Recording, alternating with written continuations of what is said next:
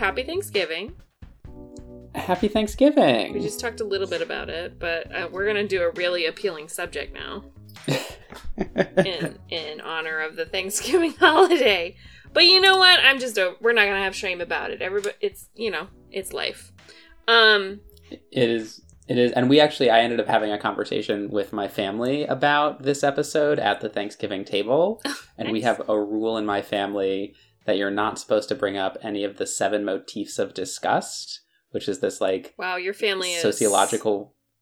Just a we had to picture. Set that rule at a certain point because if you could imagine, with 2 teenage boys in the house, there are some things we were interested in talking about that weren't perhaps the best dinner table conversation. I mean, was it phrased the way you just made it? Did your parents come to you and I want to teach you about the 7 areas of disgust and how you can? Because I just, for one, Michael, don't know that reference. So, it is a reference from a 90s psychology paper, so there's no reason you or any other human being should know that. That's the level of your home life that just paints a picture. That's what I'm saying. Yeah, it really does. So there's 7 layers? 7 layers? A dip? There are 7 motifs. Motifs. So, themes of disgust.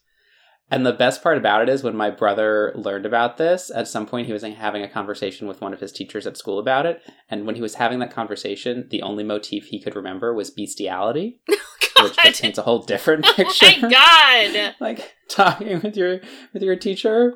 I mean, that has to be in an etiquette book somewhere of what's not acceptable to speak at dinner about. Are politics a motif of disgust? They are not. They should be. In these days. Can add to 8. Some of them are human waste, envelope violations, which is people getting in your personal space in a way that's really uncomfortable. Bestiality, obviously. That seems blood. That seems like a right turn. That seems like a very specific creep vibe in the corner of disgust range. Yeah, but it's the fun one to mention because it is that. Okay. What else is there? I'm trying to remember. I'll see if I can find it on our break, and I can bring back the. Wow, I love that. That's the one your brother remembered. What did the teacher think? She had some questions at the next parent-teacher conference. Oh no! Who wrote this paper? That your family found it? Your parents found it? I can't remember, but they were doing research with undergraduates in the Philadelphia region, and they needed some way to categorize different disgust responses, and so they generated this sort of 7 motifs or 7 categories of disgust. Wow. But my mom was more writing knowledge about it at some point. I need more knowledge. I will see. I have the article buried somewhere in my email inbox. So I will see if I can find it and we can dive in a little bit deeper. So how did that go? You guys were talking about trash at the dinner table. Your parents were like, this is unacceptable. Read this paper to know what you can't speak about anymore at the dinner table? Or were they like, here's a summary of this paper. By the way, you should read it. More like my mom sort of... Because I'm going to be honest with you, Michael. I've never been quoted literature by secondary school intellectuals as a way of adjusting my teenage rebellion. So this is just a very interesting breakdown of different parenting styles, really. Yeah, for sure. I don't have an exact memory of the first time we were introduced to the concept, but I think the idea was my mother was writing something and so told us about this idea that there were 7 motifs of disgust. And then at a certain point, we must have been bringing one of them up at the dinner table. And so she referenced this thing that she had told us, and she was like, "Remember when we talked about the 7 motifs of disgust? In my mind, right now you're talking about one, and I would we should not talk about that at the dinner table." I really like the idea that they introduced this topic to you when you were 4 years old. And little intellectual Michael, who is just potty trained, was like, I should do some work on that. Anyway, we're just gonna jump in there. And once again, don't listen to this if you're queasy and you don't like learning about things having to do with the human body. Yeah. Because some people are weird about different areas, too. Some people are fine with certain topics, but other people, I know some friends that are like, don't ever talk to me about eyeballs or anything having to do with the eye. I don't want to think about anyone putting a contact in or near their eye. I don't want to think about eye drops. Like, they're just totally freaked by that kind of phobia-induced stuff, I guess. That is wild. And some people, I think teeth is the same thing. Teeth and mouth stuff. Mm-hmm. The dentist freaks them out to a level that they can't handle it, and it can be very triggering, I think, for some folks, which, like, is not the case with me, but I don't know. No, same, but right, we'll have to update our content warnings for this episode away from the I feel like we evil just ones. did it. We're not going to live in this territory for very long, so I think it's fine. I think we covered it. Shall we get started? Yeah, let's do it. I'm Michael. And I'm Katie. Welcome to Missing History, a podcast where each episode we discover the people absent from history class. Spoilers, they're usually female identifying. We uncover their stories, investigate their impact, and discuss how they've been ignored or sidelined. Today's episode contains strong language. I'm ready for all things toilette. Yes, so as the famous book from all of our childhood said, everybody poops. It's one of those universal human experiences, which means it's also a historical experience. Mm-hmm. And so I was kind of curious because obviously, like, the history of the toilet, as we know, only goes back a couple of hundred years. So I was sort of curious, like, how did people deal with waste? Well, is it okay? You'll get there. I'll wait. I sometimes ask questions too soon, so you keep doing you. Okay.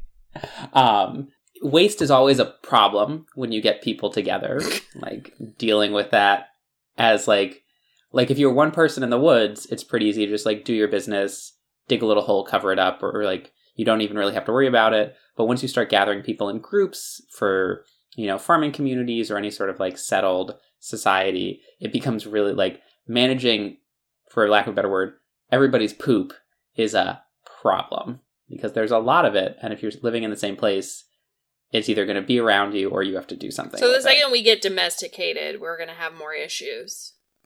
Okay. Exactly. Okay.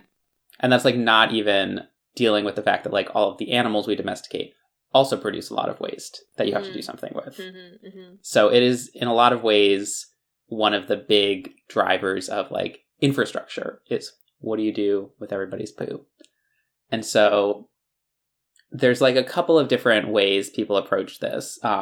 The earliest known sort of what we might understand as plumbing system originates in the Indus Valley in northwest India around like 2000-ish BCE. Whoa. Okay.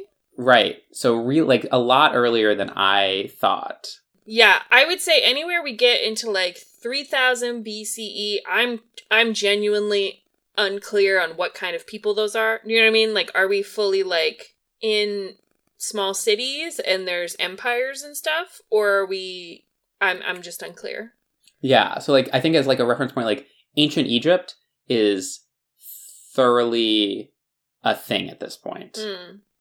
So it's sort of in a similar world. So like some places have fairly complex, like large-ish cities. Okay. And other places are still in the like solid like early farming stage. Bronze and other people Age? are still in like hunter gathering Where are stage. we? Like bronzy?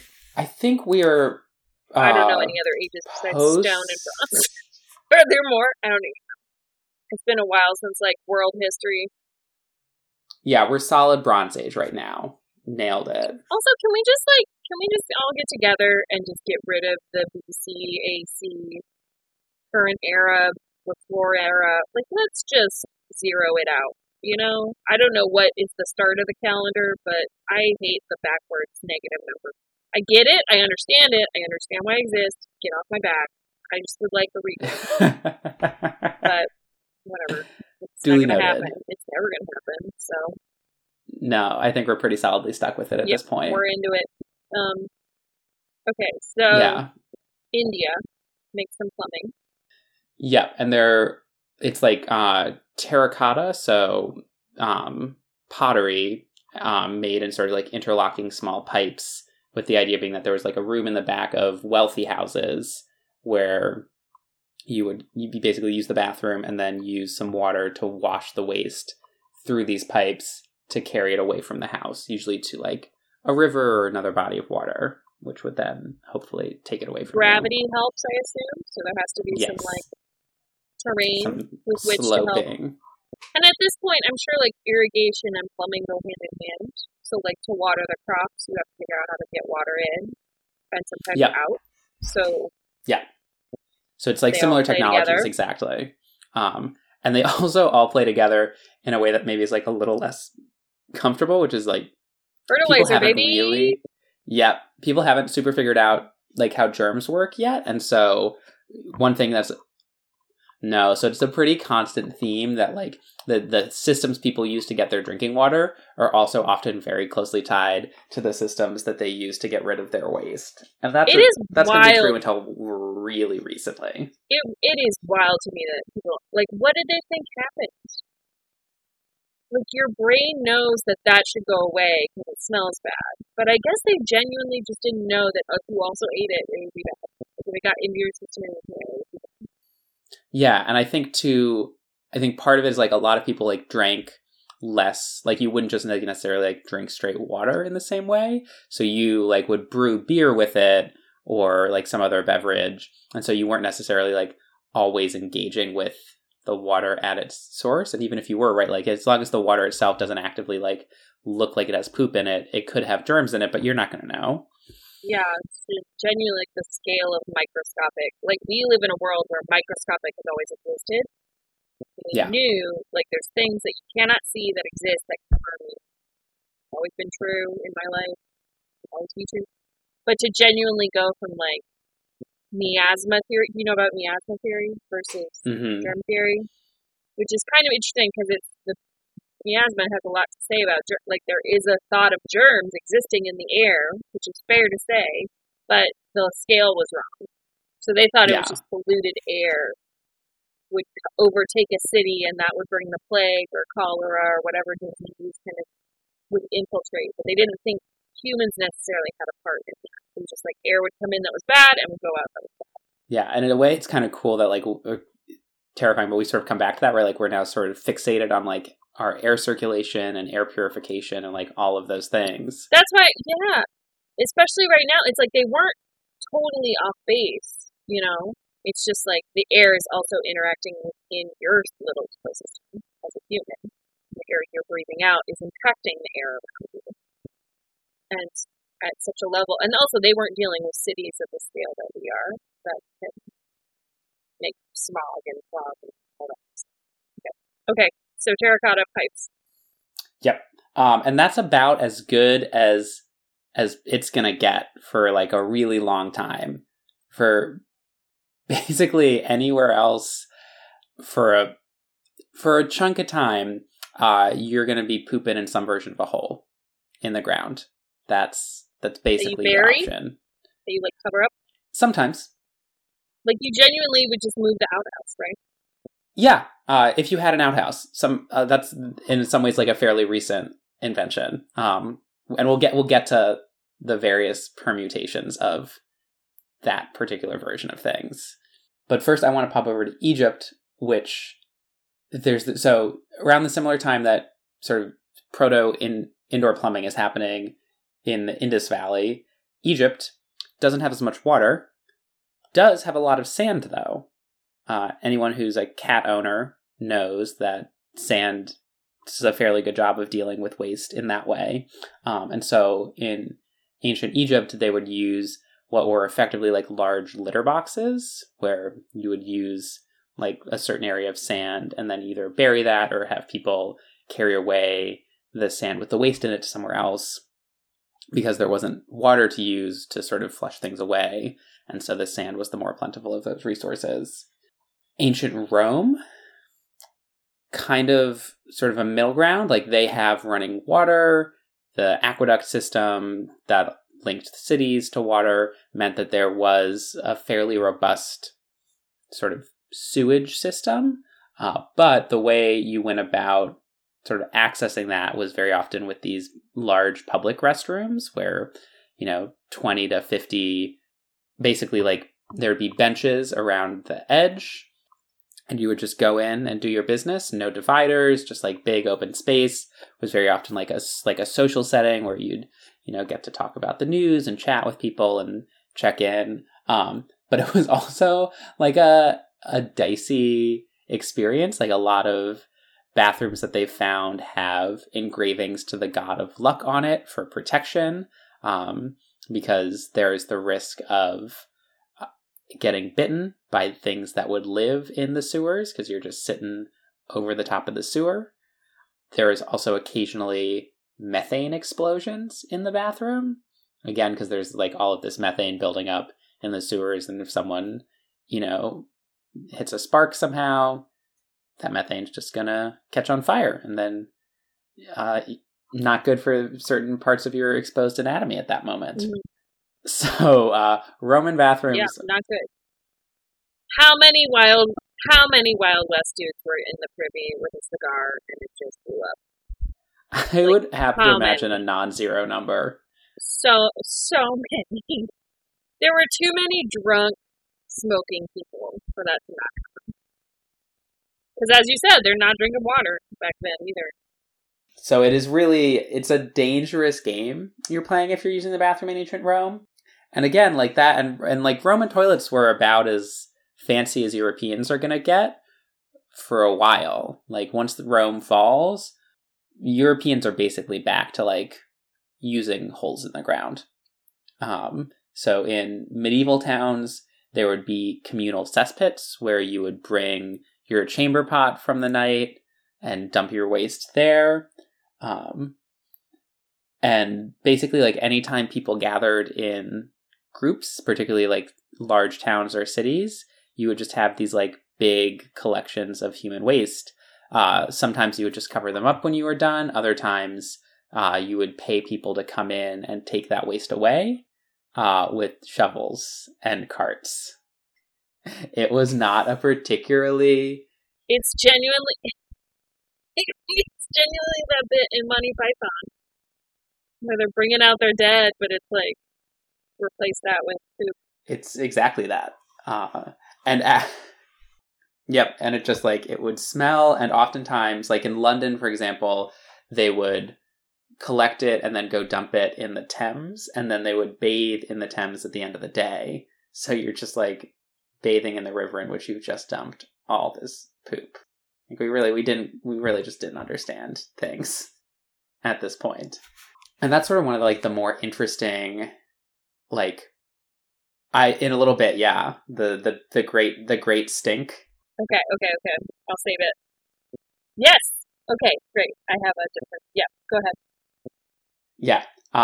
But so this issue with what do you do with all this poop in cities turns out to be like there's a solution for that rather than just like dumping all of it. And it's this like, and you sort of alluded to this, like farmers need fertilizer for their crops, and waste is a really good fertilizer because we don't use like all of the nutrients in the food that we eat. So oftentimes our waste is very nutrient rich with the exact kind of things that you need for food to grow. And so often, particularly in places like Japan or China or particular parts of Europe, people would actually sort of trade agricultural goods for waste. And so farmers would come into the city and they would have food, and in return for their food, the city dwellers would trade them their poop. And then the farmers would take that back out into the country. Yeah. And it worked from like an environmental perspective really well because it does something productive with that waste. And it means the farmers don't have to figure out like something else. And at this time, there's nothing else to use for fertilizer. Like you're using animal poop or you're using human poop, or you're not fertilizing your fields. And so it's sort of this very positive symbiotic relationship. And in some places, it would get to the point where the poop was so valuable that people would actually have to pay, like someone would pay you for the privilege of taking your poop away. And like in Japan, for example, there were some landlords who would actually like subsidize the rent of their buildings by selling the waste from their buildings. And if some of your roommates or something moved out, your rent would actually go up to make up for the lack of waste that other people in your building were producing. So basically, like, wow, they just use poop to subsidize rental costs. Yeah. And it's just, it's one of these things where, like, you think, like, poop is poop, but there was actually, like, gradations of poop. And so, waste... No. There's a class system? Yes, there is. So waste from wealthier people was worth more money because they were eating a more varied and richer diet, so there were more nutrients. No, they weren't. They were eating garbage. I instantly go to, like, the dietary concerns I had about Henry VIII's court. It was bad. Right. It's not healthy, but they're consuming a lot of meat and a lot of fish, which means their waste is really rich in those kind of nutrients, rather than peasants who are eating a lot less meat. Cruciferous vegetables that actually, like, make them healthy. Exactly. Oh, man. Genuinely, at that time, they thought that veggies gave you indigestion because all they wanted to eat was, like, eggs, cheese, and, like, quail. It's really a miracle any of our civilizations have made it this far. How did you just not feel disgusting all the time? Yeah, well, back to the 7 motifs of disgust. Disgust is culturally conditioned. Like, I think at a certain point, you just, like, if you were going to be dirty and gross and eating that kind of stuff, like, you culturally conditioned yourself to not feel gross about it because you had to. I feel like your body would feel bloated, but maybe if that's just the way you always are, you never know that you're bloated. You just think that's your... Yeah, I would imagine. Ooh, what a nightmare. Okay, anyway. Yeah, and so that sort of, those options, basically, like, using a hole or, like, using a chamber pot and then taking it to a cesspit, sometimes that getting taken away to use for farm fertilizer, is basically what most people who are living in towns and cities, most places in the world, are doing for hundreds of years. And as recently as, like, the 1500s, cities are basically just a place that, for the most part, smell like animal poop and food waste and trash and human poop. That is just, like, the reality of living in a city is that. And the French king at one point was riding through Paris and was so disgusted that he wrote, like, a proclamation basically ordering the Parisians to clean their city up. And part of it reads, "The city is so filthy and gutted with mud, animal excrement, rubble, and other offals that one and all have seen fit to leave heaped before their doors against all reason, as well as against the ordinances of our predecessors, that it provokes great horror and greater displeasure in all valiant persons of substance." Which Louis was this is Francis. Whoa, not even a Louis. So pre-Louis. The Louis, once they built Versailles, they were out. Once they built Versailles was so big, you couldn't make it to a chamber pot. So there's stories from Marie Antoinette where she was so shocked by the French court because there was so much decorum and, like, who changed their clothes and who walked you here and who did that. And then she went into the Hall of Mirrors and there's dudes just peeing in the corner. What? Because they couldn't make it to a chamber pot. And she was like, what? That is wild. Yes. And I think there's also stories, I'll have to fact check this, but I've heard this on a different trivia source. And there's also stories that at the opera, if you would go at the, like, fanciest time, imagine the most outlandish outfits that time, the Marie Antoinette era, and there wouldn't be enough toilets. There were no women's toilets. There were just none. They just didn't make any. So the men would have a place to go pee, but the women would just have to either go on themselves and just hope they had enough skirt, or you'd go home. So you had to, like, strategize your evening out to not have to go, if that makes sense. You'd have to plan accordingly with your consumption. Mm-hmm. And I feel like that's sort of, or at least in my experience, like, that's my reality now when I'm socializing with people, is, like, the activity we do is, like, we go outside and, like, have a picnic, or, like, we'll, like, have drinks as we're, like, sitting in a park. And because there are no public bathrooms open at the moment, and, like, no one wants to use other people's bathrooms, you're like, well, our socializing will be over when one of us needs to pee, because we're going to go home at that end point. of the night. Which I think, the other part I heard was that would color, like, a Jane Austen ball scenario. Like, that's the part that Jane Austen never wrote. we're like 5 girls in one house and you're going to Pemberley or Netherfield or whatever. Like, you got to plan for that night because it's the one ball you're getting all season. You're not gonna, and then if one of you has to go home, you all have to go home because you're in the one carriage. Mm-hmm. So everyone is like not drinking anything all day and just eating cheese. Like, that's what's happening, and so none of us have to go home. Just like, oh my god. Oh my god. Because you wouldn't ask. Right. What's her name? Who's the sister in that? Miss Bingley. You wouldn't go up to Miss Bingley and be like, "Where's your restroom?" Nope, you're going home.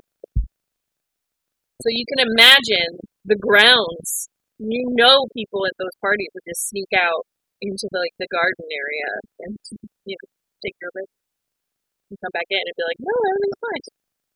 Because also at those parties, what are you doing? Eating and drinking. Just like the things we do to ourselves because we're not willing to just like have the conversation about this universal human need is shocking and also not shocking at the same time. It's both, right? The reason you can't talk about it at the dinner table. It's that. Okay. Okay. So we're living in this world that like smells bad and is gross and there's just kind of poop everywhere. And we're living in this world for a while. But eventually we realize we don't have to live like that. Or at least the really rich people don't have to live like that.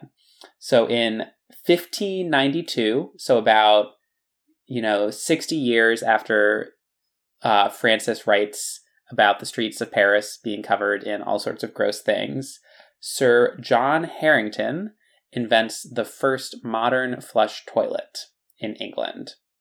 Gives it as a gift to Queen Elizabeth, who uses it once, and it's so loud and terrifying when you flush that she never uses it again. So it's apparently like she's that scared of noise. I mean, right? If you're sitting on looks like a chair, and all of a sudden you hear this like loud rush of water for the first time in your life. I mean, if it's flushing as you're going, that is disconcerting, even in a modern for sense. sure. Those auto flush ones that can scare you, that can spook you, depending on what's going on. Yeah. So it doesn't take off, let's say. And the other reason it doesn't is because no one has indoor plumbing at this point. So if you want to get that water, someone is carrying that water to your flush toilet, which means only the very, very wealthy even have the option to think about it. Well, his heart's in the right place. He sees the need. Exactly. And like he makes something that works. He apparently really liked his. He wasn't scared by it. He used it frequently. But Queen Elizabeth less so. That one worker that had to carry his toilet water up for him every day. But I guess it's probably better than having to carry his poop down multiple times a day. I mean, what an upgrade to your life. Take what you can get. And so the next sort of big development in toilet technology is going to be in 1775 when Alexander Cummings invents the S-curve, which is that bend in the pipe that keeps all of the stinky smells from the sewer from coming back up out your toilet. So, major shift. Really important piece of technology if you're going to hook a toilet in your home up to a sewer. The last thing you want is for your home to smell like the sewer. And so it's sort of like one of those like necessary inventions that it like does other things, but is super important if you're going to put a toilet inside your house. And that's one of the interesting things I didn't quite realize when researching this, but toilets are a thing sometimes, and there are things separate from there being a room in your house called the bathroom where there is a toilet in it. Like toilets get invented and they still sort of live either like on a thing attached to the outside of your house or in a separate outhouse. Like they don't fully move into your house until like significantly later in that process. In part because you have to like build the room, I think. Yeah, I wouldn't think of that. But it makes sense. It makes sense if they're always like from like mammals, take that business over there. Like it's a physical move to remove it from the area of living. So it makes sense that it would take a while to like migrate. Yeah, and I think too, right? Like you're not gonna like tear down your house just to build a bathroom on the second floor.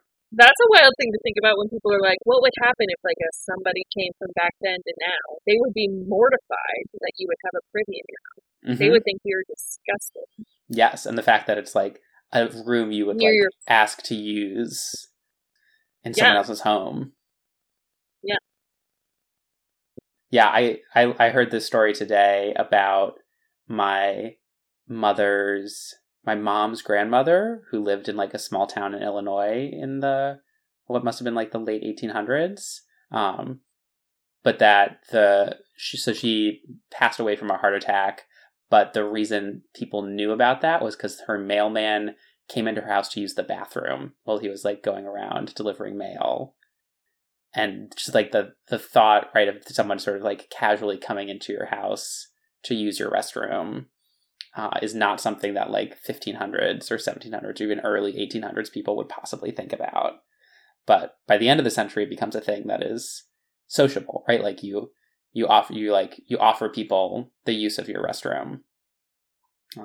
And I wonder if it's a status symbol thing. Like I hadn't thought about that, but like having a restroom to offer to people is a bit of like it's a way of flouting the status in this sort of similar way to like talking about your shampoo or your hair care. Also, the range of names we give it to not say, at least in America, because in the UK they go like, where's the toilet, which is always like throws me. I was like, you gotta just go for it. Just say like, where's the toilet? And the toilet is a euphemism for bathroom. Where the toilet's at, we gotta go over there. It's a casual reference. Whereas like here, if you were ever like, hey, where's your toilet? It feels like very forward. You don't say that. You say everything but. You go in there for everything but the toilet. You go in there for a powder room. Where's your lavatory? Where's your restroom? Bathroom. I just need to, Yeah, I need to freshen up. Yeah. So it is really in the 1800s that we start to see bathrooms, as we would understand them in the modern sense, start to develop. The flushable toilet isn't really gonna sort of break into the mainstream until the late 1800s, sort of after 1850, again, because you need indoor plumbing, and most people don't have indoor plumbing and won't have it until sort of early 20th century in a lot of places. Although, interestingly, one of the first places in the US that does have indoor plumbing, and with it, like, flushable toilets, is Eastern State Penitentiary in Philadelphia, which is this, like, big prison complex in the city, which installed running water and flushable toilets in the 1830s. So at a moment where, like, there wasn't necessarily running water in most rich people's houses. If you were in prison in Philadelphia, you had running water. Little, like, factoid, I know everyone loves to talk about Thomas Crapper as the inventor of the modern flush toilet. They really love that, yeah. Turns out, did not invent it. He did hold some patents for, like, improvements to the flush toilet, and he was responsible for installing it in a number of English royal palaces, which is, I think, part of how the name gets associated with the thing. But he did not sort of invent it.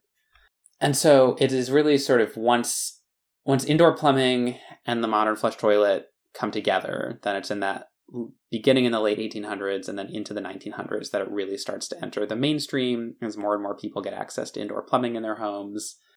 And so it's sort of by the mid 20th century is when you can sort of get the expectation that, at least in sort of industrialized countries, there will be access to toilets and indoor plumbing in most people's homes.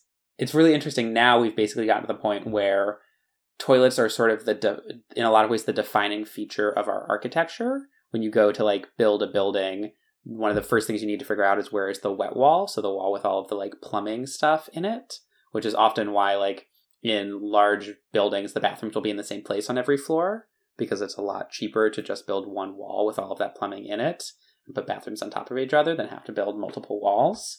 And it really just speaks to, like, the scale of poop as a problem for human society. I found this statistic that today humans produce 400 million metric tons of poop every year, which is staggering. Just like a staggering amount of poop. Everything about that stat made me not. Frankie is revolting on the floor about it. She's all twitching down there. She's like, why are we talking about it? That's disgusting. Is that like as big as Rhode Island? Like, what is that? I don't even want to think about like what that size Okay. equivalent is, Okay. because that's not an image that That's I really fair. wanted in my head. That's fair. That's fair. I don't think you should. Yeah.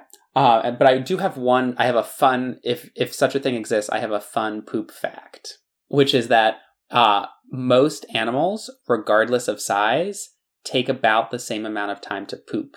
So a mouse and an elephant, even though they produce waste on like vastly different scales, take about the same amount of time to void their bowels. Somebody checked that, with a stopwatch. Yep. And Somebody watched that and checked it and made sure it made sense. and then they collected that waste and then they measured it to learn how that was possible. Imagine that being like your job. Your purpose in life? What does that do for us to know that? So the interesting thing is that the research ends up being about this layer of mucus that your intestines produce, Oh my god. which is Okay. what lets it Okay. exit your body more quickly, All right. That's great. which they think might be useful for like research into lubrication more broadly. But that's how science works. Someone looked at elephant God. poop to figure that thing out. Don't tell anybody that wants to like cut funding to science, because that's the study they're going to pull. That's like, what's the purpose of this funding? And you go like, we don't know. It might yield something you don't even know. Like it's it's helpful for astronauts in space to know all of these things. It actually Right? is. It is. Can we Yeah. talk about pooping in space? Because I have a couple. So Oh my god, you have stuff. What? so that's sort of what I have for like the history of poop. But I have some like I call them big debates. There's some questions or interesting things about human waste, and one of them is how do you poop in space?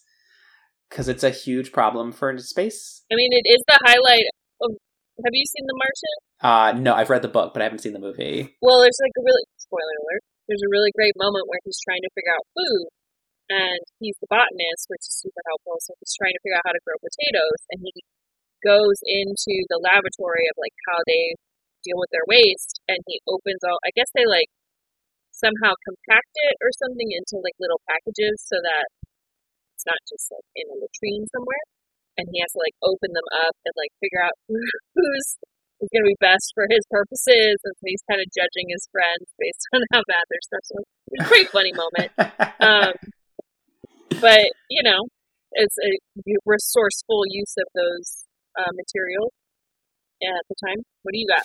Yeah. So the big challenge with waste removal in space is on Earth we rely on gravity to do a lot of that work for us. Oh no!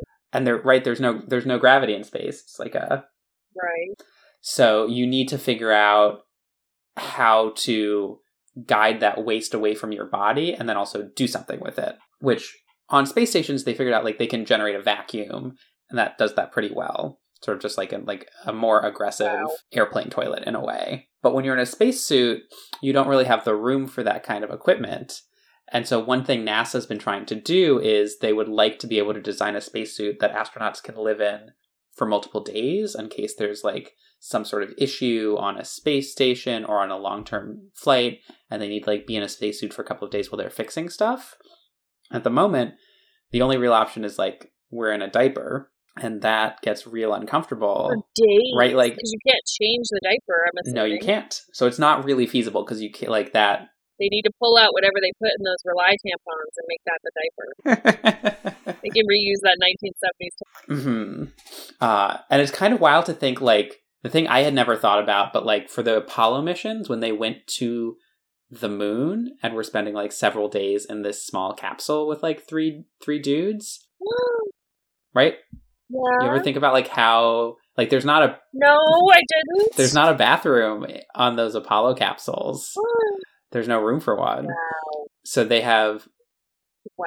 plastic bags with adhesive. Gatorade bottles. It's basically that. It's like it's bags with like adhesive strips on the top that you would like adhere to your butt and then relieve yourself into and then seal. Oh my god, they are American heroes. Anybody that has to do that next to a friend. Right. You know what I mean? And then like looking at someone in the eyes across a capsule. Oh my gosh. Yeah, and just like now that's the only thing I can think about. No! Someone had to invent that. Someone had to test it. I mean, that's not just their knowledge. Like, there's guys that are committed to making sure that bag works. Mm-hmm. NASA approved. And so obviously NASA is trying to move away from that and move in a direction that doesn't involve diapers or bags. Well, the amount of, like, operator error on that, too, just seems... Yes. It's just not reliable. And if there's something that NASA's good at, it's, like, the checklist and the procedure and the policy is, like, check, triple check. Yeah. And so... A lot of variables in that scenario. Too many, one might say. But this is actually, so the people who are... I'm really glad they got brains on the case, though. They're really trying to figure it out. They do. And it's the MIT researchers who were doing the research on elephant poop, who one of them actually won the NASA design competition to design a spacesuit waste system that could deal with urine, feces, and menstrual fluids for up to 6 days for an astronaut in the suit. So that's what some of that research was useful for. Well done! Okay, good. Now we made it make sense. Yeah, it all comes around. That study by itself, super unhelpful. To know that I didn't want that file in my head, but it was there now. Mm-hmm. Boy, okay, great. Did your research?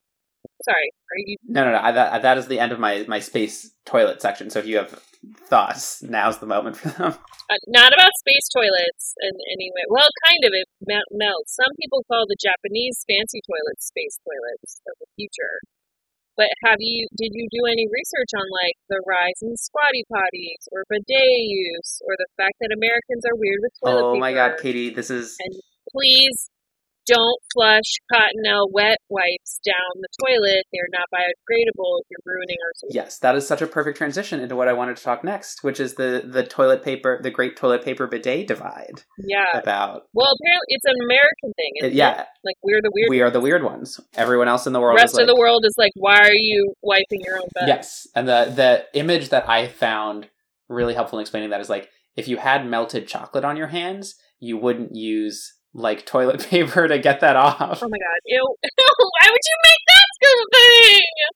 Why would you make that the association? Because that's the example in all of the articles. I think that's too vivid. That is too graphic. I hate it so much. Toilet paper is this weird American thing where basically everyone else in the world uses water in some way, shape, or form to clean themselves, and we have decided to use paper instead. There's no, neither is better necessarily. Scientifically, medically, neither is better. Water might be a little bit better in the sense that there doesn't irritate it. There's no possible way to create abrasions or little open cuts if you're using that really nasty 1-ply. But at the same time, moisture is not a good thing to have on your skin. You would like your skin to be dry so that it doesn't get irritated. So if you use water, you have to be really careful to dry it. And then conversely, with the toilet paper, it's really good at drying it, but there's that risk of causing, they're called microabrasions, which open up the potential for infections or something if you're not careful about being thorough. So they both have pluses or minuses. And people have been using sort of whatever they had to hand forever to clean themselves after going to the bathroom. So that's sort of the Leafs, just whatever you had around. And so for the longest time, people were why would I pay money to buy this product when I have the Sears and Roebuck catalog, which works perfectly fine, and I get that sent to me for free? Yes, famously. Which, what was that paper made of? It just, right, it probably wasn't super comfortable. It can't feel great. No, but it was free, and people were this is free, and I've never used anything else, why would I bother paying for this thing? And so what toilet paper basically is it is a marketing, it is entirely an invention of marketing. They created a need, and then they filled the need. And, well, once you get into, more of an institutional setting where, you're spending a lot of your time in an office or in a school or something like that, where you're using a restroom that is not at your home, it does make sense to have that product. At the beginning, Americans were well, what is this? Why do we need it? And also we're we don't want to talk about it because it's gross. Like, we don't want to talk about any of that stuff. So, like, marketing it was really hard. But the first toilet paper is introduced in 1857 by Joseph Gaiety, and it comes in like a little tissue-style box. They're aloe-infused, hemp-based, so they're really soft. It actually sounds like a really pleasant experience. That could sell today. Yeah. But obviously it was like hard to convince people to buy it. And when the Scott brothers, Scott Toilet Paper, get into the business in the 1890s, similarly, like, have a lot of trouble convincing consumers to buy it. They sell to like schools and hotels and other institutions that have public restrooms, but are having a really hard time getting like average Joe down at the corner store to like buy a roll of TP. And so the really the sort of marketing breakthrough happens in 1928 with the Charmin brand, which I think we're all familiar with, the like teddy bear Charmin advertisements. And so they actually, in sort of peak 1920s form, it started advertising with like a beautiful woman on their packaging, sort of evoking images of like soft femininity and using that to sell the product. So sort of like what you were talking about with advertising last episode, you're selling an idea, not necessarily a thing. In this case, they're selling the idea of like womanly softness. Well, that's the best part about that article I read in the Atlantic, where they were like, if this time with advertising, it's like the Don Draper-esque thing, where he's like trying to evoke how you feel when you use the thing, not necessarily what the thing does or how good it is. But there's also a twist of it, where it's like the more rudimentary things you have in your life, like soap, toilet paper, the basics. I don't need a nostalgia fest about soap. I need to know if soap works. You know what I mean? Mm-hmm.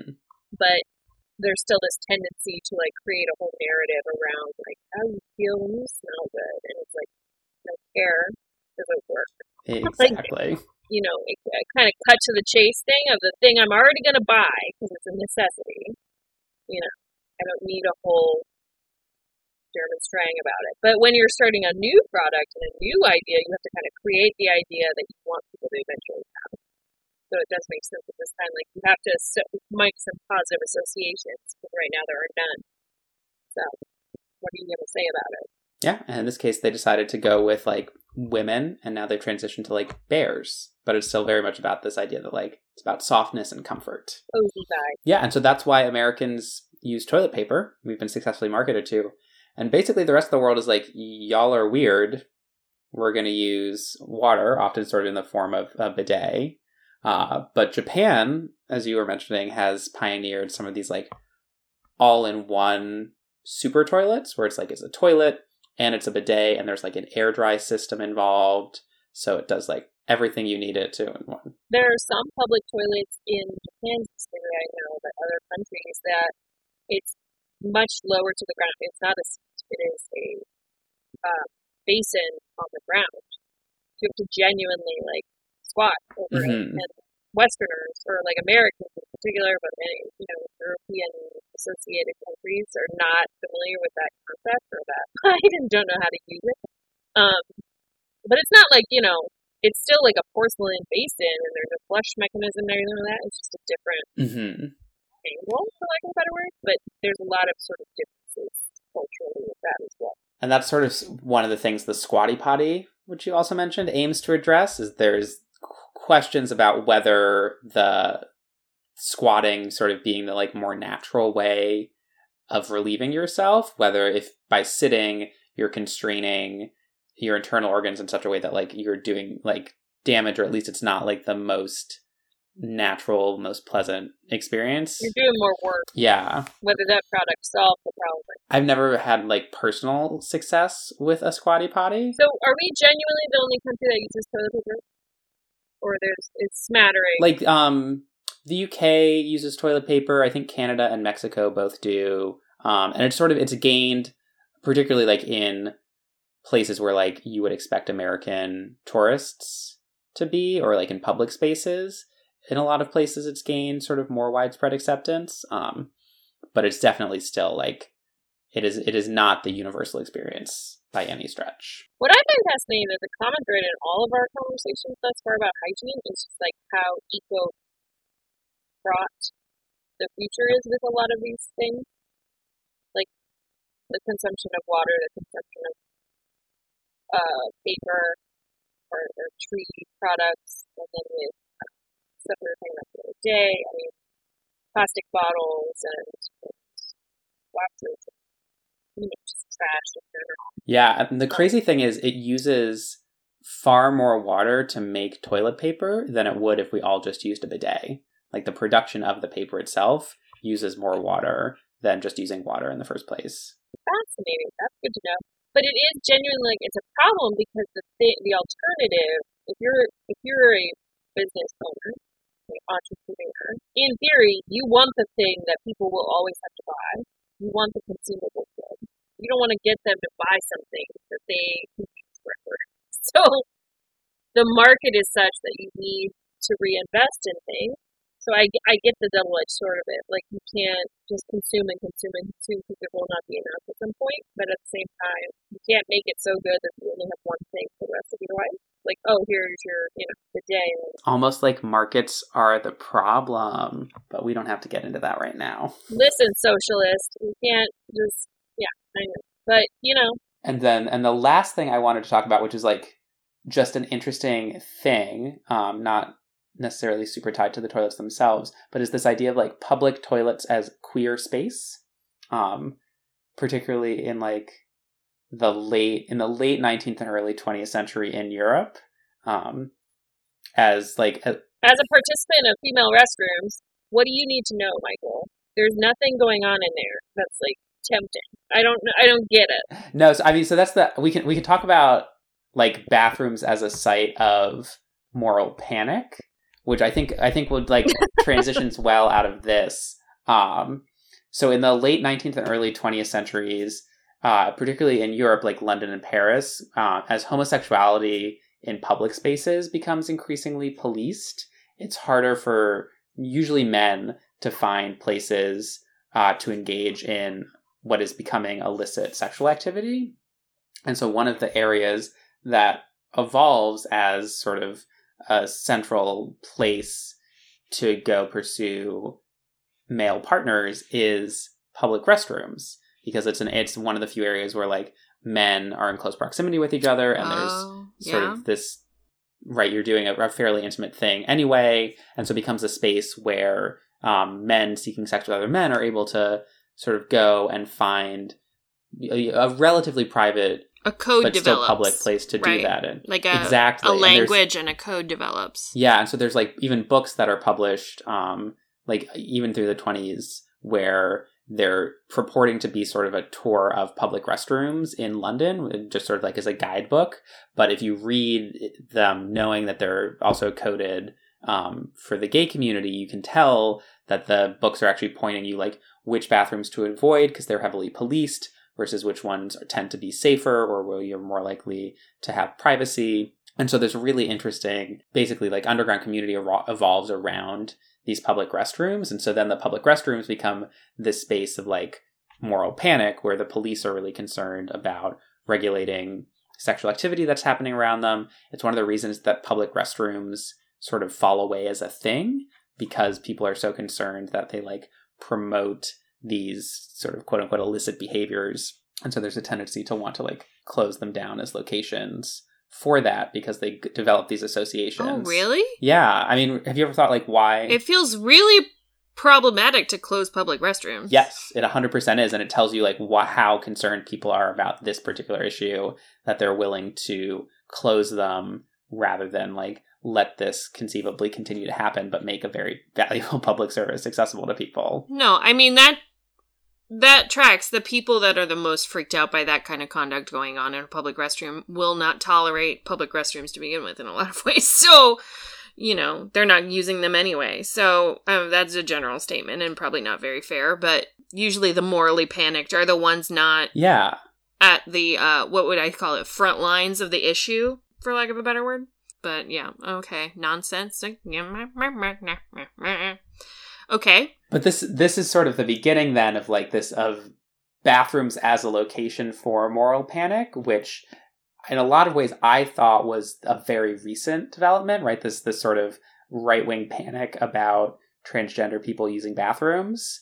Mm-hmm. As if they just started, as if it just started happening. Right. They like have not until right now, but it is in fact we put a law about it. Yeah, it is a site of conflict basically through the like 1880s all the way to now, and there's like time and time again it becomes a place where people sort of play out their fears about a particular group.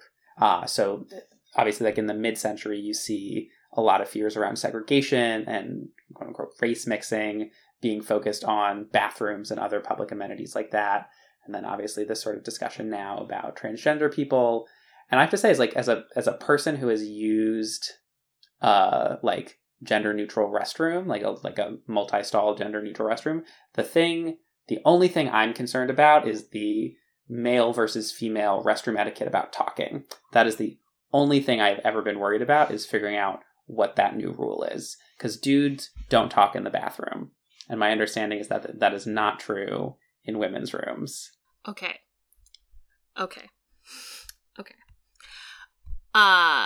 Talking can occur.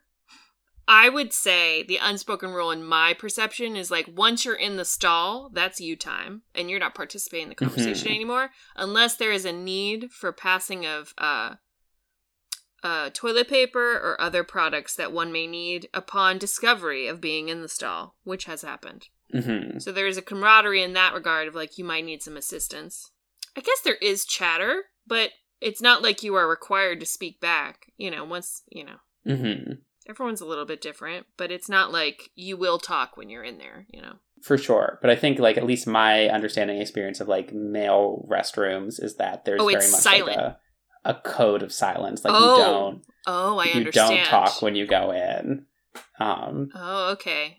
Because I think, I imagine it's probably some, like, latent homophobia about, like, having conversations with other men while your penis is exposed. Well, since there was a code, I mean, it makes sense that since there was a code, for the really scared homophobes in there, you don't want to do anything that would instigate behavior that you don't want, or vice versa, I guess. I don't know. Dudes are weird, but I will also say that for a women's only restroom, there isn't a openness in the same way that male restrooms have either. Like, you will not see someone else on the toilet in a women's room unless there's a problem with the door or a lock or something. Like, you are always in a stall or at the sink. So there is no urinal equivalent. So there's that factor too, where it's just like, you have to code of silence. You have to make your own stall when you're in there by not speaking. Yeah. At the urinal. I'm guessing that's where the most awkwardness feels. I do not envy you all. So, yeah. I will say, I mean, selfishly, it is nice to have a space sometimes that is private in that way, but I don't think it should be exclusionary either. So I like having, like, an option, where it's like, This is a gender-neutral bathroom, so, like, anybody can go in, versus, like, this is you can go in based on whatever gender you identify with. So that female space, I don't know what's the way to say it. Like, female spaces are so rare. Male spaces are so rare. One gender is so rare. So I don't know if we should keep them necessarily, but I do know there's something lost somehow. I don't know if I'm saying this right. It does feel like something's a little bit lost when someone who presents as male comes into a female space. Does that make sense? I think so. I think it seems like you're saying, like, it shouldn't come at the cost of excluding people and making other people feel uncomfortable, right. But rather there's just something about, like, a place where that kind of solidarity is allowed to exist that is valuable. There's such a culture. When we did that play where a lot of it took place in the women's restroom, you remember hearing about this conversation where it's just like, it's not that you want to exclude people or you want them to feel excluded, but there is, like, I don't even want to call it sisterhood or something, but there is a safety aspect to a restroom. I'm not saying you go in there and you feel invincible. You still, like, in any public space where you are female, you are aware in a way that I don't think men are or have to be. But there is something to be said of, like, in those public scenarios, we all have stories where, hey, will you just come to me with you talk to a friend of yours and you're like, will you just come to the bathroom with me for a minute? And you go in groups and there's this cultural question from men, I think, of just like, why do they always go in groups? And it's genuinely because many reasons, but that is a safe space that is private, that you can't get in, that is a breach of conduct if you do enter. It's a clear boundary, and it's held by society. So that doesn't exist in a lot of places for women. Does that make sense? Mm-hmm. Yeah, totally. And for the men that go like, well, these don't exist for men either. It's like the whole space is for men. Like every space is like that. Not anymore, but like for the most part, for most of time, most spaces were like that for men to have. And a woman entering it would be seen as like a very odd, why are you in here? This is a breach of conduct. What's going on? So, do both genders need it? I don't know. Or where are we headed? I don't know. But it is interesting cultural kind of conversation of like the safety that people feel in there for the most part. It's not always safe. It's not an impenetrable fortress either. You know what I mean? And like trade secrets aren't happening. But, you know, it's an interesting conversation that is more complex than just like what we hear about on the news, I think. Mm-hmm. For sure. As most things tend to be. But anytime that I have had to share, it has been precious few times, but anytime that I have had to share a restroom with someone who identifies as male, it is never a problem. It was like the initial jarring of like, oh, okay. And then you just kind of, like every bathroom in your home, you deal with your stuff. I mean, I think that's where we're all headed. It's just like, yeah, if we're going to share space like that, it just has to be more like a home restroom and less like the gym showers, for lack of a better allegory. Yeah, anything we can do as a society to move away from like high school movie gym shower vibes is a very welcome thing in my opinion. I heard a weird theory that they're like that because it's a way of like militarizing the youth. This is such a weird concept. Oh, interesting. So like you have to get used to that because when you go into the military, you're not going to have privacy in that way. So you have to like get used to it. Mm-hmm. But at what cost is all I'm saying, because everyone is traumatized by those group changing rooms and showers and stuff. Yes. Yeah, I don't. That's a whole chunk of my childhood I don't really want to go back to. Who does? What a nightmare. Right. Okay, do we want to take a quick break and then we can talk about some teeth? Sure. Yeah. Let's do it.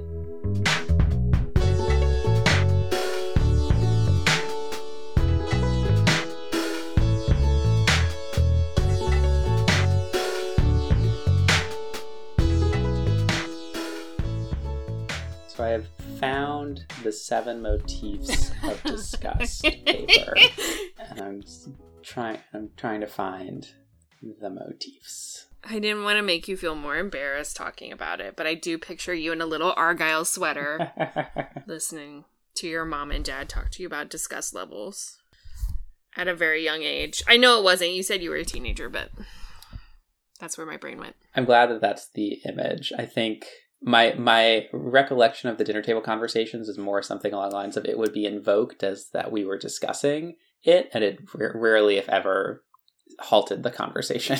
Fair. Where you're like, noted, thank you, but it's fascinating. Okay, are we ready to round it out with dental hygiene? Do you want to know what the motifs are? Oh, yeah. Lay them on me. So they are around food, animals. So it's not technically bestiality. It's just around animals. But that's what your brother said, I'm really hoping. Yeah. Nice. That's exactly what he said. Bodily products, sex, envelope violations, death, hygiene, and magic. And I'm not quite sure what... okay. Magic is like things that are not in themselves gross, but that your brain thinks are gross. So like, for example, like sleeping in a hotel room if you know that someone had died in that room. Oh. Eating a piece of chocolate that looks like poop, but you know is not poop. Oh, illusions of disgust. Yeah. That's your mammalian brain trying to protect you, right? Where it's just like, those are all my triggers. You need to not touch that thing.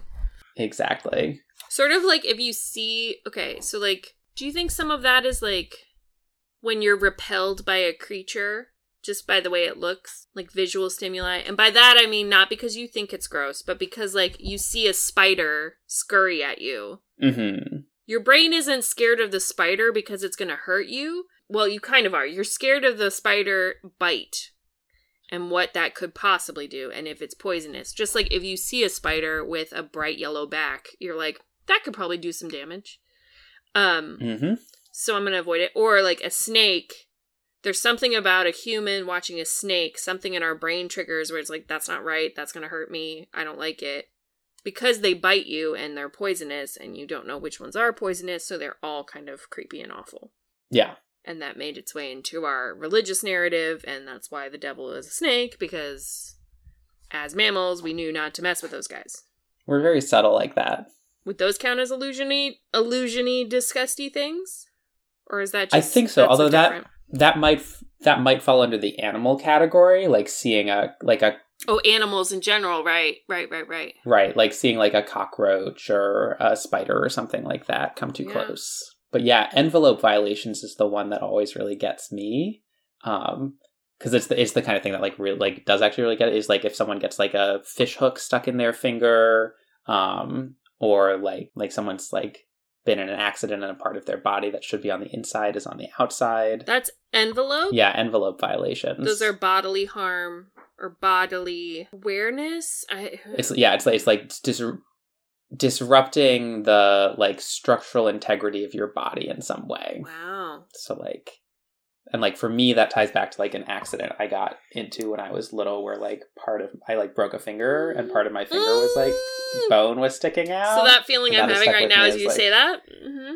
Yep, that's my feeling. That is some envelope violation disgust. Well, it's why if you get really, really hurt and like if your face is screwed up, they won't let you look at your own face in the mirror until you're more healed, right? Mm-hmm. They'll like freak your brain out. Yeah, exactly. And yeah. Wow, fascinating. Okay, cool. Now are you ready to talk about dentistry? Let's do it. Okay. So once again, I guess this is when we all started writing stuff down, 3000 BCE. Assyrian medical texts mention teeth cleaning procedures. So there's also some toothpicks that they found from this time in ancient archaeology sites. Like in modern day Iraq, they found toothpicks. And there are some, thank goodness for the Egyptians, because man, their burial excuse me, my dog is just wilding out this evening. She doesn't want me to do a podcast tonight. Will you sit, please? Oh, sorry, Frankie. You just chewed a bone. We're going to talk about teeth. We're going to talk about teethers. So, the Egyptians with all their tombs do a really good job preserving not just their own bodies, but all of the stuff that would accompany a body. And basically, the idea is like, whatever you need in the afterlife, you need to take with you. Mm-hmm. That's why the tombs exist to the level that they do, at least for the pharaohs and all the super rich dudes and women. So you would need your toothbrush in the afterlife. So they put all that stuff in the pyramids and things like that. So there are toothbrushing tools back then for the Babylonians and the Egyptians. Basically, it was like end of a twig. You take the pieces of a brush. That brush could be the twig itself frayed. So you would get like a fibrous reed and sort of whittle it down a little bit and then chew on it, and it would fray and create its own kind of brush. And that would be used for cleaning. And then you'd have toothpicks alongside it in case you got some of those fibers in between. The in-between teeth is always a thing. But for the most part, chewing sticks is definitely like the OG preferred method of teeth cleaning for humans back then. And due to the nature of the wonderful flora across the world, there's quite a few different kinds of sticks that made their way in several different cultures. So the Chinese have chewing sticks. Africa has a ton of kinds. Mesopotamia and Egypt have their own kinds, and even Europe. Basically whatever's fibrous, and then has shown it to be like aromatic in some way. So there is like a freshness thing that is sought out at this time as well. Mm-hmm. So there's some like, I think licorice sticks become popular, and some other kind of like mildly aromatic, essentially oil smelling kind of twigs. That's interesting, because I like wouldn't think of licorice as like a clean mouth feeling, but I guess I'm probably thinking licorice candy. Yeah, but if you're not around any other kind of fresh is mint to us nowadays, right? In all forms of mint, or like I guess citrus and lemon smell clean. Mm-hmm. But at this time and in these different regions, like clean to them is different smells as well. In 1193, when I should say in the Roman Empire, there is a god of medicine and healing, and that god is believed to also advocate cleansing of the mouth and teeth as part of healing and medicine. So it's seen as like an important factor. Mm-hmm. Aristotle discussed teeth in some of his writings in 384 BC. Incorrectly enough, he has his moments, old Aristotle, but he decided arbitrarily to just say that men have more teeth than women. And, like, I guess he just never checked or, like, counted. I mean, or could count. That feels incredibly on brand for Aristotle. I mean, lazy pants is all I have to say. So, quote him all you want, he couldn't count teeth. Okay? There's only, like, 20-some. So, he's a lazy SOB. And he wrote it down. So, like, not only was he sure and didn't check, he then wrote it down, and it's still in existence today. So that's what really irks me. You know what I mean? How long did that go? Male confidence right there. Unearned confidence. Okay. Hippocrates is on record as one of the first people to recommend a powder to help clean the teeth in 355 BC. And similarly, I think I found different kinds of powders, but ash was one of them, or soot. Mm. Basically, anything that was like a super fine ground powder would work. So what did you always have on hand? You would always have a fire burning, so you would always have ash. And then if you'd rinse it out with, whatever you had on hand, wine or water, whatever was working, it wasn't like you lingered with that breath, which I find interesting with all the like charcoal powders of today. How ironic that is, that's what... Mm-hmm. We kind of started sort of come full circle again. Yeah. An Arabian surgeon in 936 CE was the first to write about tartar formation on teeth and to see a pattern of like growth. And he was so fascinated by it with Albucasis is the Arabian surgeon. He was so into tartar and like getting it off teeth that he like made tools for it. So he's one of the earliest dentistry proficients and decides to like, that shouldn't be on there, and I think the better your teeth look, the healthier you are, so I'm going to invent 14 scrapers designed specifically to get that ish off your teeth. That is a lot of scrapers. So for as long as we've kind of been studying teeth, we've wanted to get the crap off of it and like scrape it off. So we have him to thank for that awful sound in our ears whenever we go to the dentist. That's like, it's tied also to like looking good, like healthy teeth look nice, and that idea is paired because a lot of what feels like early medicine is what we would think of as like not looking particularly healthy or good was like good medicine at that point. So it's interesting that like the teeth idea seems to have remained pretty constant. Yeah, and there is this kind of development of like, you clearly would feel your teeth kind of get gross after a while, and the twigs and the chewing sticks would help with that. With the more severe decay that would occur, decay occurs by a couple different reasons. It's not just one thing, and you should brush your teeth and floss and do all the things your dentist says. I am not a doctor. But the understanding of why your tooth decayed was varied throughout time. And one of the theories that I did find fascinating is like, they knew that decay was bad, so they wanted to prevent it, but they didn't quite know exactly what caused it. And one of the theories they had, which I found interesting, is they thought there were unseen worms in your teeth that would burrow out, and that's what would cause cavities. Okay. Because like decay in one spot over time didn't make sense to them. Kind of a disconnect of like, I know I need to brush and like feel clean, but I don't know if this is doing it right, so there's some different solutions for like how to deal with the worms in your teeth back then that didn't have to do with actual dentist health. But, at some point they're putting all kinds of animal poop in places they shouldn't be putting it, and we don't need to get into that. But in the 1400s, it's believed that the Chinese are actually the first to fabricate, like, an artificial source of a toothbrush. And what they did is they took a piece of stick, but then they found that the pigs that they had that were in the colder climates had really, really stiff bristles or stiff hair. Mm-hmm. And you could get the hair off the back of the pig's neck and make a really fine brush out of that, which sounds disgusting, I'm sure. But if that's a step up the twigs you have, or you're in a place where you don't have a lot of, if it's cold climate because of these pigs and what they have, then maybe you don't have as much plant life to source as you would like to have all of these sticks on hand. And with the sticks, like, they wear down over time. Like, you have to keep them in constant supply because it's not like you can use one forever. So they would attach it to, like, a bone or a bamboo handle and, like, use it for it's a longer term solution. It was brought to China by Europe, and they developed by using what they had on hand. They didn't have these weird, frigid pigs, so they had horses, so they decided to use horse hair instead of the pig hair.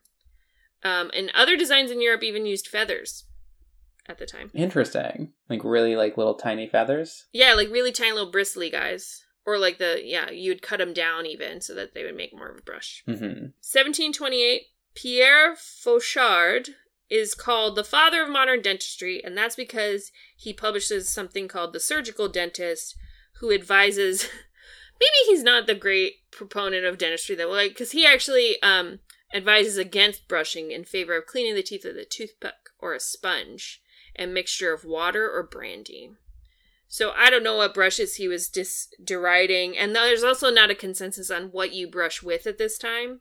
There's not like, marketed cleaning powders yet, but in some places I read chalk was used. You'd break the chalk up a lot and then use that as a brush. 1819, The Practical Guide to the Management of Teeth by Levi Spear Parmley. He is the first to advocate for brushing and cleaning the teeth with waxed silk. So it's the first indication of floss being a good asset in dental practice. Mm-hmm. It's also important to note that at this time, like, dentistry is a fraught escapade as well, and I didn't do as much research into it as I should have, but there's a whole phase where barber surgeons, have you heard? I have. The solution for teeth, like, even though people are brushing at this time and doing some care to their mouths, you would still have problems and you would still have issues. And basically what I observe is that the solution for teeth problems is to just pull them out, because that ends the problem. Whatever is causing you the pain or hurting, like, just yank it out. You have enough, you can still chew, you'll be fine. So it wasn't really seen as like the need for a medical practice. So I guess the barber wasn't busy and had all the tools, so he would just yank your teeth out and you didn't have to go to it anyway. Just a nightmare. But also doctors didn't know what they were doing anyway, so I don't know if you'd want to go to one of them either. There's like a really great Dollop episode, which if people are interested in like like why like your dentist is a different person than your doctor and why they're like totally different, like you need dental insurance and you need medical insurance, and they're like totally separate things. And apparently it's a lot of it is down to like turf wars between dentists and doctors who just like didn't want to share. Yeah. And doctors don't want to know about teeth, I don't think. They're like, there's a whole field for that, and they take it and they run with it and they've got all the stats. Yeah, turf war for sure. And then I heard the craziest story I heard is like in that era of medicine shows. Do you know about medicine shows? No. Where like the snake oil salesman would come in and be like, I have a hair oil that'll grow your this, and I have that, and here's Blimey, the barber surgeon who can pull teeth in under a minute. And anybody that needed dentistry would go up and he would try to pull them in like record number. He would try and do them as fast as he could. So it was like a gimmick along with dentist relief. It's a wild time. Oh my gosh. Let's all not go back there. That's all I'm saying. No, thank you. So, yeah, look into medicine shows and what a wild ride that is. So, like, these barbers, they would go around and, like, sell their wares and, like, promote their goods and services. And one of their services was, like, I can whip all your teeth out in under a minute. Because also, to their credit, there's no chloroform. So you want a skilled, fast practitioner, right? That can just get it done. So it is a benefit. For sure. But at what cost? You're yanking out teeth, and if he's not super dedicated to what he's doing, you might yank the wrong one. 1845, American Journal of Dental Science. exists, but also prescribes cleaning the teeth with floss, now a more commonplace practice, 2 or 3 times per day. This is the first known reference to preventative dental hygiene in an American journal. Okay. 1865, Louis Pasteur has shown up and shown about pasteurization and microbial infections. So that sort of stokes the fire of many an inventor. And with all of the sort of industrial age going full force, an English doctor named Joseph Lister develops a use of carbolic acid on surgical dressings that reduces the rate of infections in post-surgery. So, much to be commended. Thank you, Mr. Lister. Well worth your time. Mr. Lister's work inspires a St. Louis doctor named Joseph Lawrence, who sees that one of the main ingredients is alcohol base. So he develops an alcohol-based formula for a surgical antiseptic that also uses eucalyptol, menthol, and methyl I can read. Salicylate and thymol. And he names it Listerine in honor of Lister. It was based to be a surgical antiseptic, though, which I was always told that it was a floor cleaner, which maybe that's what I had been told as well. This was just an initial I should find out about mouthwash too. So I should look. I think there's an Adam's Ruin Everything about halitosis that will answer all of your Listerine questions. But I did find it interesting that it came out of Louis Pasteur. That is the great benefit of germ theory and scientific discovery at this time. Also, yay, we figured out that you should clean surgical dressings. What a great time to be alive! GMAT, how many lives were saved because of that? I just can't even. It's so great. What a great invention. Yes. It's at the level of penicillin. Polio vaccine. All of that. Sanitizing. All good. Germ theory. 1875. First dental college associated with a public university is founded at the University of Michigan, College of Dental Surgery. With the rise of understanding becomes the rise of education. So good. 1881, Listerine is moved into a pharmacy situation rather than just a hospital application of surgical antiseptic. They license it to a local pharmacist, and he starts marketing it. And it's promoted to dentists for oral care in 1895. 1882, Willoughby D. Miller discovers that microorganisms cause dental decay, so finally we can get rid of the worm theory. And as I don't see much of a difference in what toothbrushes are made out of from the time we get horsehair and bone. That's pretty much the standard for a very long time. You just sort of add the supplementary, floss and other care. 1902. And this might be, something you don't know, but, at what point do people actually start brushing their teeth? The difference between, this being a thing that's available and, people doing it pretty regularly. Pretty regularly is varied. It's definitely, an elite item because there is some, wear and tear and things like that, and you have to have the, pigs and stuff. The common man is probably not brushing his teeth, because I also see there is a tie-in with, how fancy your toothbrush is. So a lot of the ones we have are the fancy ones. We don't see the common man's that one. Makes sense. We see Napoleon's toothbrush in the museum, legit. It's, hand-carved, and, you know how they would take, and there's also elite items, so ivory, that you can carve really well. Yeah. So there's some, when they're bone based and stuff like that, there's little miniatures carved into the handle of them and things like that. But in terms of understanding how often they're brushing, it's not clear. I assume every day, but I don't have evidence of that necessarily. Napoleon's toothbrush is wild. It's silver opium-based toothpaste? So yeah, the brief, truncated history of toothpaste, I guess, as a material to use as well. So we have the brush in existence as well. There's evidence that people would use kind of whatever they could find that was crumbled down powder fine enough. So there's evidence of, burnt breadcrumbs at times in, the early 1800s. In 1824, a dentist named Dr. Peabody adds soap, and later on, the soap was replaced by sodium lauryl sulfate, which is in our materials today as like a sudsizing, vibe. But I'm not even sure like how old baking soda is. But baking soda, even today, we see in our toothpaste. But it's been around, that sodium bicarbonate, as an all-around cleaning tool for at least the industrial age. 1791, French chemists made sodium carbonate, or soda ash. And that sort of yields a lot of cleaning power, I think it sort of makes it logical. It's because it is such a fine abrasive. Frankie, I need you to not be such a pain. Why are you not letting me talk? Chalk is used in oral. I told you about that in the 1800s. The first kind of paste, good-smelling paste, is created by Colgate and sold in tiny glass jars in 1873. And I'm sure he got to go with Sears Roebuck, and they shipped it all across the land. But similar to like shampoo powder at the time, I think, you would kind of mix it into a paste and then put it in your teeth. In 1892, the first collapsible toothpaste tube is sold, and that sort of changes the game. 1914 is when they start realizing fluoride should be added because of its many benefits to teeth in preventing tooth decay.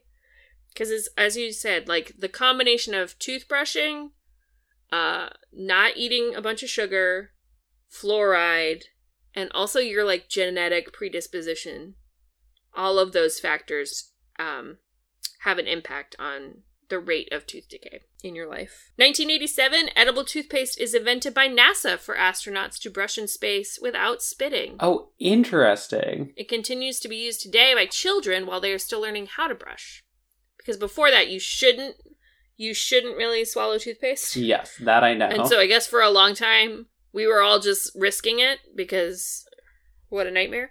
But, yeah, you can't just be spitting around the space shuttle. So, and So now kids can learn to brush at a younger age, too, because there's less risk involved when they can just, eat it. And positive association, they make them bubblegum flavored now. It's all great. Very nice. The last kind of first for toothpaste is 1989 when the first marketing toothpaste for whitening is sold by Rembrandt.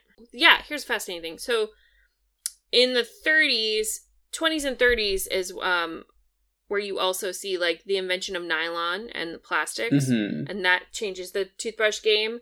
So 1938, the first nylon bristles are sold and sort of replace the animal product version of those bristles. They were using boar bristles up until 1930s. They're easier to obtain, they're easy to manufacture, and that makes it, the cost equation kind of goes out the window and everybody can start brushing their teeth in a different way. So with the invention of that sort of mass production, you can make a cheap version for the regular Joe. But it's genuinely not until like 20th century. And then the other thing I saw that was interesting is these two world wars that occur. That is where you see this shift in oral hygiene, especially for American soldiers, because it's almost like the army and the government, the armed forces sort of figured out standard practice. And one of those standard practices with all of the branches of armed forces is like cleanliness and upkeep and hygiene.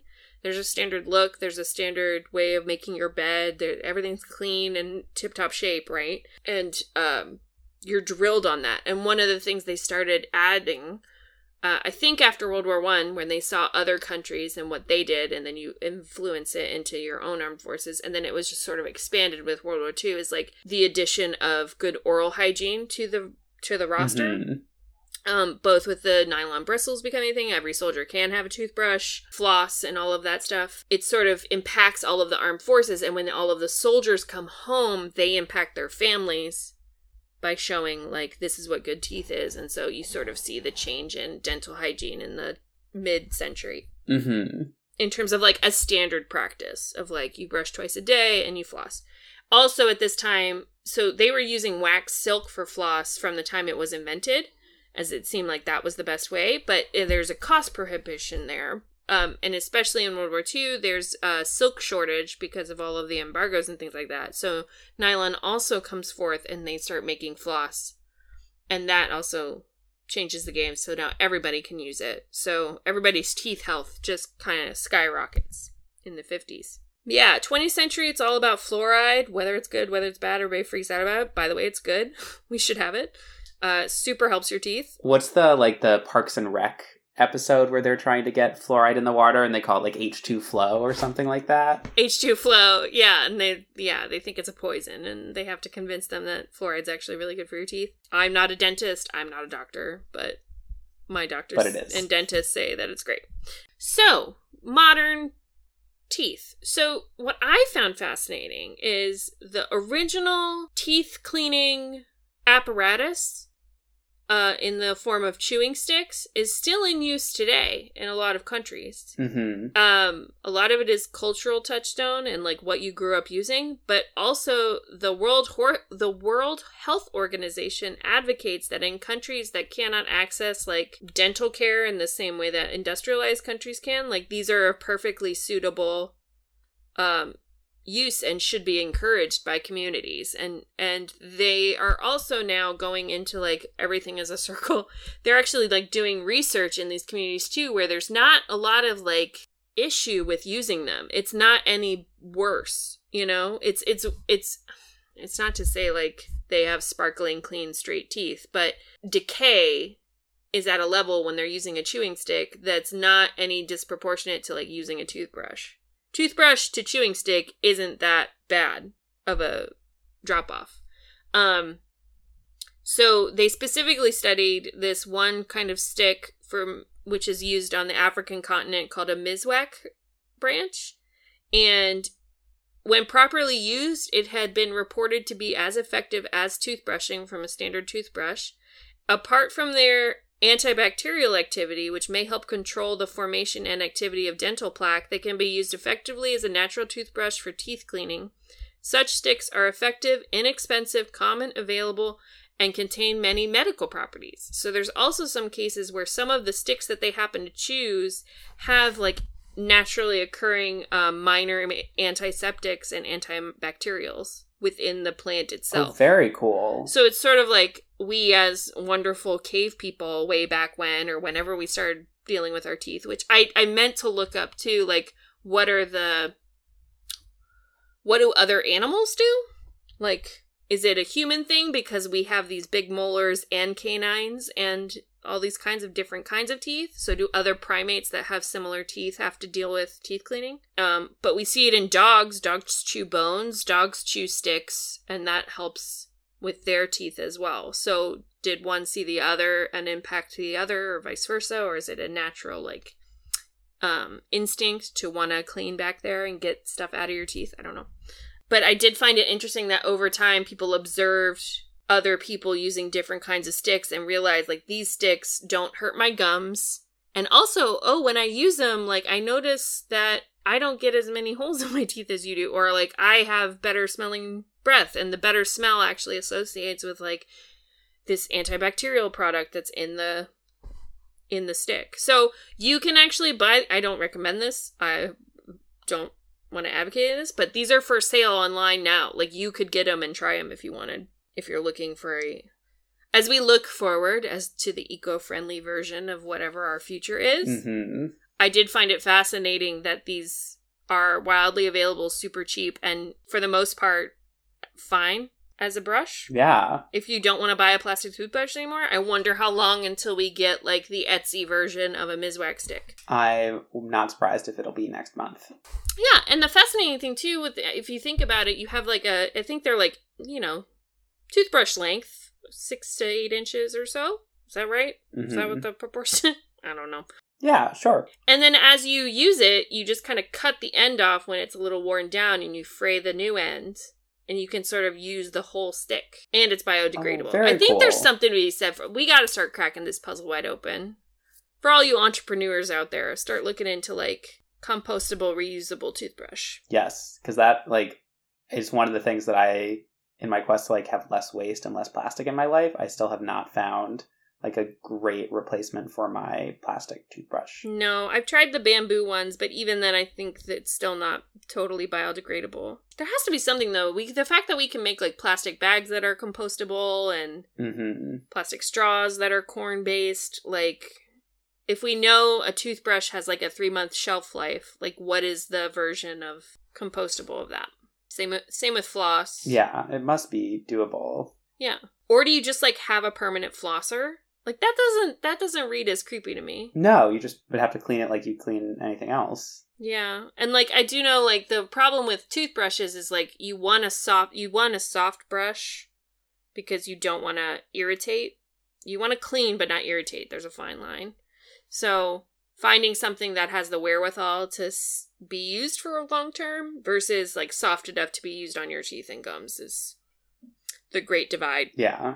But there's a market for it, people. So get researching your Mizwax sticks, licorice sticks, some oak versions, I think. Every country has a version, though, of a chewing stick, which I find fascinating. So that's dentistry and toothpaste and toothbrushes. That's really cool. I don't think I had realized like how long the toothbrush had been around. I guess I had assumed it was like a much more recent invention. Yeah, I was super encouraged about it, where I was just like, oh, I love that the thing that we started using, people still use today. That shows like, I don't know what it shows. It's just kind of fascinating to me. I think at least like in the comparison of the two things we've talked about, like one way of dealing with a particular human bodily function has changed so radically in the last, couple hundred years. And this other one, we kind of got it right pretty early on. And it's really, I think, cool to see that like not all past knowledge has necessarily been replaced by newer, better things.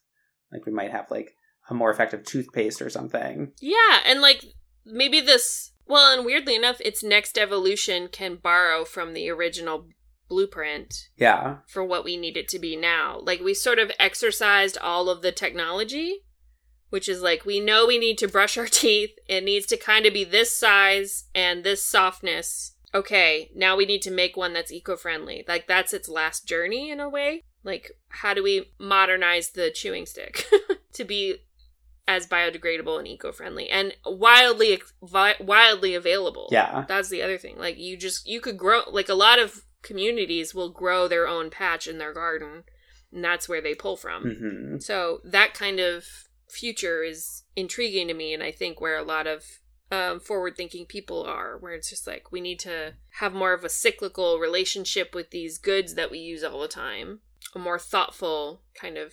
That's the thing that I'm taking away more than anything with all of these hygienic products. Like that's where I feel the need to be more green than ever. Yeah, because we're at a level of cleanliness that I feel good about, but I don't want to backtrack on the cleanliness at the cost of the planet, or vice versa, Mm-hmm. And we're only going to get more people, so we got to sort it out now, because there's just going to be more people using toilet paper, so we got to get situated about what we're going to do about it. Yeah, and it is the thing. It's like it's the thing we touch every day. It is like the most present in our life, and it's also the thing that we do have the most power to change. It's like a lot of these other big environmental problems are like way beyond our power as consumers to fix. So we didn't talk about the Great Stink. We didn't. Do we want to talk about the Great Stink? So what I love about that, why you might know about the Great Stink, is that there was a picture. I don't know who made it. There was a great, I guess it was in a newspaper of the time, the Silent Highwayman, who's like a skeleton in a cloak looking like, death on the river. And he's in a little boat with oars, and he's going across the Thames at the time. But he's sort of like indicative of the disgusting nature of the river at that time. I forget where it was published. Yes. But it became images of it on Google, and it's just like incredibly evocative. Yeah. So then it's now famous because here, I'll share my screen with you if I may. So then one of our favorite street artists of the modern era kind of did an homage to it. Mm-hmm. And Banksy put it on the side of a boat in the River Thames, I believe. Oh, that's amazing. Kind of evoking the same image. Isn't that cool? Very cool. So it sort of brought back like, oh, we're polluting our main waterway. We've done this before. Also, there was art about it in the same way. Yeah, and the quote under the Silent Highwayman, your money or your life. So that's how I knew about the Great Stink. Pretty gross. And yeah, it was apparently just a really wretched summer in London. And it was just particularly disgusting. Yes, and it's what leads then to the creation of London's like modern sewer system, because people just are like, we can't live like this. Which is correct, you can't. It's really unhealthy. It's sort of like the Industrial Revolution caught up with itself, and the population of the city doubled in 50 years. Yeah. So it didn't have anywhere to go. Oh, and there was a heat wave that year. That was the other thing. Heat never helps in those kinds of situations. But then it also became very clear, like, oh yeah, and I think germ theory is starting at this time, or cleanliness is changing in terms of perspective. So everyone is kind of aware. Microscopes are invented, and you could start looking at the water under a microscope. So everyone's kind of like, oh, maybe we should work on that. Yeah. And I forget when they discover that cholera is transmitted through water. That's like the big shift too. And it's because a guy finds it in the well water, and he like backtracks to everybody that had a cholera outbreak drank from this well. Mm-hmm. So we know the well water is contaminated. Where is it contaminated from? Oh, it's getting all of its sewage dumped in it. So sewage creates cholera. Boom. Yeah. Figured it out. It's Jon Snow. Yeah. And he figures that out in, like, right around the same time as the Great Stink, like 1855. Yeah. It's all tied together. Because you're also, for the first time, having these, like, public, not that wells are new, but, like, little localized, like, whole communities go to one space. And also dispose of their waste in the same way. Yeah, and it's also sort of this development of, like, data visualization and thinking sort of statistically. He basically creates data about these people who are dying of cholera and then looks for commonalities between them. Mm-hmm. And in a lot of ways, it's sort of similar tools to what Florence Nightingale was using. When we talked about, like, her use of, like, information visualization. He's doing similar things, but with maps. And by, like, mapping where the cases are, is able to see that, like, the wells are the central point for that. Here, I'm going to show you one more cartoon. What is this? It says, monster soup, commonly called Thames water. And it's this image of this, like, sort of older woman. Like, she's holding, like, a magnifying glass. Yeah, and in the magnifying glass, it's just these, like, monstrous things. And she's dropped her teacup. I don't know if you can see that. Microcosm dedicated to the London water companies. So it's sort of like all the sort of creepy crawlies that you would see in your water at this time. Oof. That is grim. Evocative and helpful. Yes.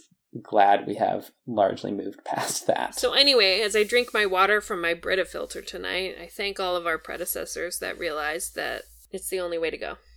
And I'm super grateful. Well, this was really fun. I was really glad. I'm glad we finally got around to, like, doing the hygiene episodes. Yeah. Isn't it ironic that as we were talking about shampoo the other day, my mom has converted to shampoo and conditioner bars, and she loves them. That's amazing. So I think as soon as I run out of whatever I have in my shower already, I'm gonna convert, and I'll let you know. That's my plan as well. Cool. Yeah, I like slipped it to the fam. I was like, if you guys need Christmas present ideas, bar shampoo and conditioner. Bar shampoo, conditioner, any other kind of, like, eco-friendly bathroom life, I would be open to. Yeah.